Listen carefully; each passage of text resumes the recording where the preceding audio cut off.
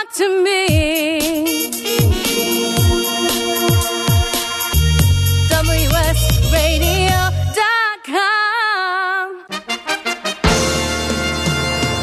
Accomplishment Coaching is proud to present the following fine programming. Accomplishment Coaching, where coaches lead and leaders coach. AccomplishmentCoaching.com. Welcome back to The Coaching Show with your host, Master Certified Coach Christopher McCullough. And we are delighted to continue our conversation with Samantha Ettus. Sam is a work-life expert whose goal is to find the spark within each one of us and turn it into a fire. She's also a best-selling author, a Harvard MBA, a writer for Forbes, a sought-after speaker, and when we talk about best-selling author, her 5th book is just out. It's The Pie Life, a guilt-free recipe for success and satisfaction. And we've been talking about work-life balance for the entire show. We also have in studio a guest co-host whose voice is becoming familiar to you. Clarice Connolly is a coach here in San Diego, California. Clarice, you want to talk about the book? Yeah. So you've interviewed 100 or so of women, and for the book... did you forget how to speak English? I did. I was just so caught off guard. Yeah. I'm so sorry. So you mentioned that you'd interviewed a lot of women, and going over the book, I was just wondering, from Shonda Rhimes to Sally Krawcheck, it says, can you share a story or two that stood out from interviewing them for this book?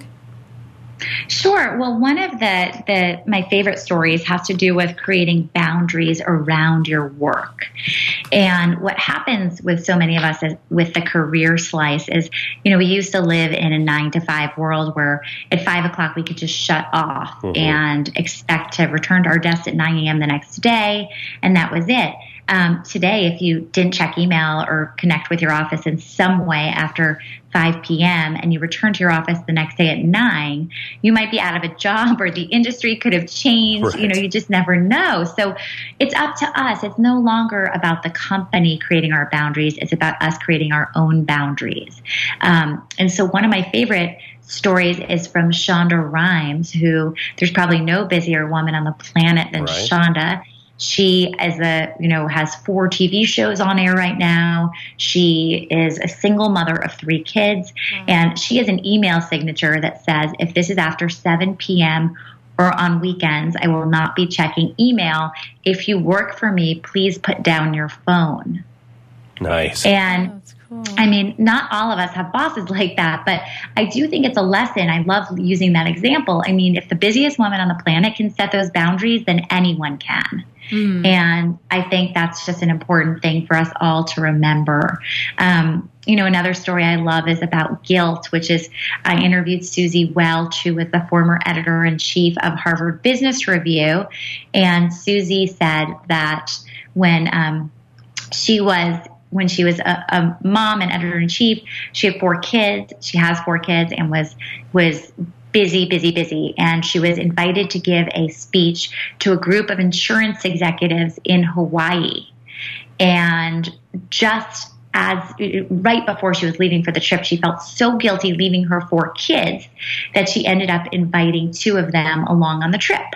So she decided to take her youngest 2, and right before her speech, she enrolled them in a hula dancing class so that they'd be occupied during her speech. Amazing. And midway, you know where this is going, Christopher, but midway through the speech, the doors burst open and the kids in hula skirts are running down the aisle. And she said at that moment she knew something was terribly wrong with her life. And I think that, anytime we're making decisions based on guilt, they're bad decisions. And so it's just really important to think about losing the guilt for good, because nobody is winning when we're guilty. Our health suffers. No one wants to hang out with someone who's with them out of guilt, right? So there's no one winning when you're feeling guilty. The best thing you can do to prevent guilt is to be as present as possible wherever you are. So if you're at work and you're giving 110%, it's a lot easier to go home and shut it off.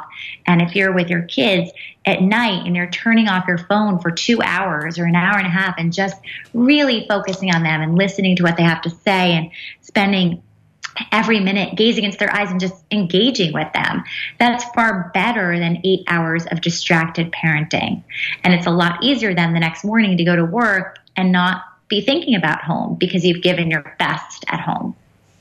I want to go back. I love what you're saying, but I also, it's sort of like when you talked about Beyonce. When we think about Shonda Rhimes, here's a woman who's arguably at the top of her game, at the top of potentially everyone's game in television land.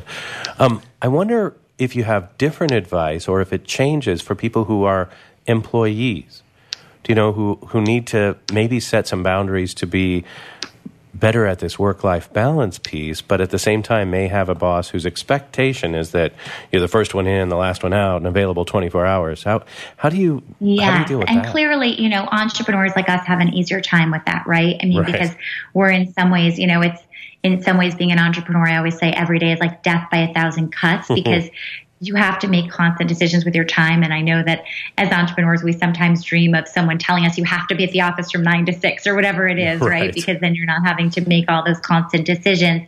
But at the same time, when you are working for someone else, it can be really challenging to set your own boundaries. And so I do tons of speaking at corporations, and it's tricky because I can be talking to a group of 200 people, some of which have great managers and some of which have really awful managers. And I'm saying, set your own boundaries.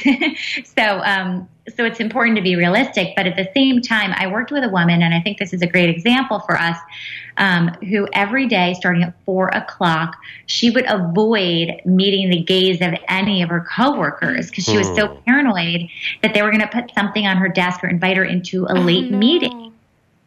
And, it was awful for her. And then at home, she was totally unpredictable to her babysitter who expected her home at 6 o'clock, and she would often get home much later than that.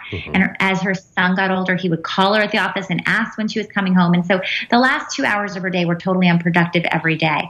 So after a lot of coaxing, I convinced her to talk to her manager and to say, I'm leaving the office every day at 5:30 unless there's a deadline or an emergency, in which case I'm the first person to stay late. But for my life to run properly at home, I'm going to need to do this. But as I said, if you ever need to reach me, here's my phone number, home number. You can always reach me there, and I'll be back online at 8 o'clock. And she said it took her colleagues 5 or 6 weeks to get used to it.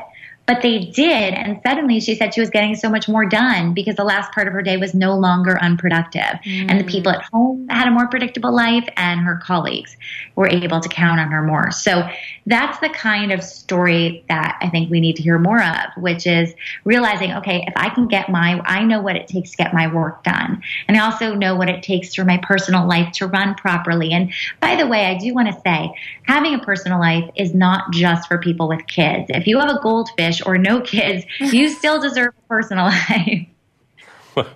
When two people love each other very much, sometimes they have a goldfish. All right. I love this vision. I'm going to take it personally if you're willing. What do you struggle with? Now, here you are, you're talked to literally hundreds of thousands of people, maybe millions when you've been on television shows about work-life balance. What about at your house? What are you still struggling with? What do you find challenging in living the pie life yourself? Okay, so that's a great question, and I would say here's a two-part answer. Right now, specifically, I've been on a 20-city book tour since my book launched only 8 weeks ago, and that's been obviously very rough on my family. I have 3 children under age 10 and under, and I have a husband who has a career. And so it's been taxing on all of us. And I've tried to construct it in a way where I'm gone every week from Monday to Thursday or Tuesday to Friday, but it still takes a big toll on my family. And so I've tried really hard to just engage my kids in it as much as possible and tell them everything I'm doing, where I'm going, bring them presents from every city. And they're mostly very excited about the book tour. So that has been a success. And then the other thing, and I tell people this and they're shocked, but even if I'm only home for 3 days, I'll make time for a date night or a coffee with a friend. I try not to lose sight of all of the slices. So that's one thing. But a more global answer in terms of my own life is that in doing this book, I realized that I was really weak in 2 areas. One is my health. because I always put everyone's health ahead of mine in my home. And so I haven't been great about making those regular doctor's appointments and, making sure I'm working out 3 times a week. Like, those are the things for me that fall to the wayside. So I've committed to being much better about that when I get back from my book tour. And then the other thing was the friendship area. So I know that a lot of women are like me. I don't know if Clarice feels this way, but sometimes you think of friends as a luxury, right? Mm-hmm. And certainly a lot of men do that, but women really need our friends, and we often think of them as a luxury.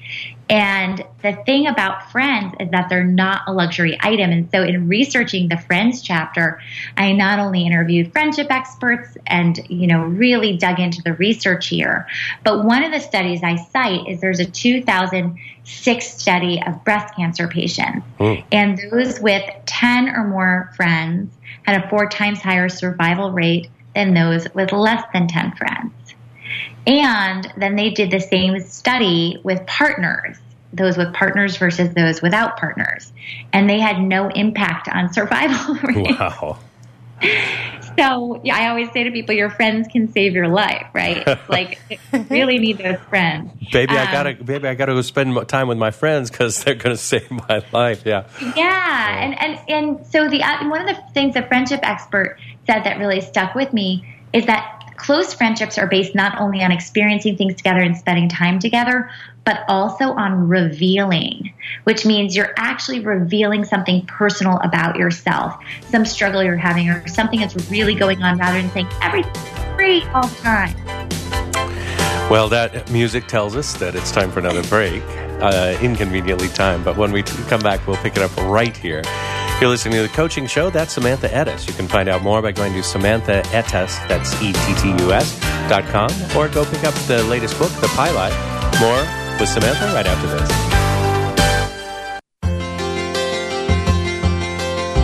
Gotham Books presents Marriage Rules by Harriet Lerner. The book Martha Beck calls required reading for anyone hoping to interact successfully with any other human, not just for those in romantic relationships. Get your copy wherever books and ebooks are sold, and visit harrietlerner.com to learn how to change your marriage today.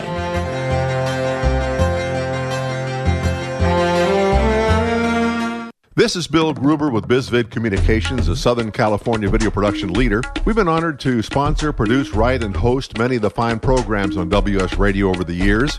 So we understand how important the internet and your website exposure are. As video producers, we know the tricks and secrets to incorporate video to increase your search engine optimization and business success. Visit bizvidcommunications.com to see what we can do for you. BIZVID communications.com. Looking to be a successful entrepreneur? The virtual assistant industry continues to be a top choice for those looking to start their own business. The problem can be how to become a virtual assistant. Many turn to the Bible of the VA industry, the book Virtual Assistant, the series, and it's the perfect guide for office managers, executive assistants, and other administrative professionals looking to make the transition from employee to successful business owner. Go to vatheseries.com to get your copy today. You were born to do one amazing thing, but most people spend a lifetime trying to identify what it is. If you're in a job you don't like or are unemployed, if you're in a state of transition or just can't shake that nagging feeling that you were meant and made to do something extraordinary, then the Reinvention Workshop is exactly what you need. Led by award-winning self-help author Steve Olsher, the Reinvention Workshop will forever change your life. The Reinvention Workshop takes you step by step through Steve's proven formula that has helped so many people get on the right path and clear about what they were born to do. Take the first step to realizing the life you deserve and desire by visiting the reinventionworkshop.com today. No more delays. No more denial. Reconnect with your true self. Learn to live with purpose and conviction and become who you were born to be. The world is waiting for you. What are you waiting for? Log on to the reinventionworkshop.com today. That's the reinventionworkshop.com. Cybersecurity is the fastest growing job sector. The San Diego Mayor's Cyber Cup encourages kids to consider computer security as an interesting course of study and a valuable career path. Securing Our eCity helps lead this youth competition to create interest and awareness among students and their schools. The San Diego Mayor's Cyber Cup. Learn more at securingourecity.org or call 619-630-2444.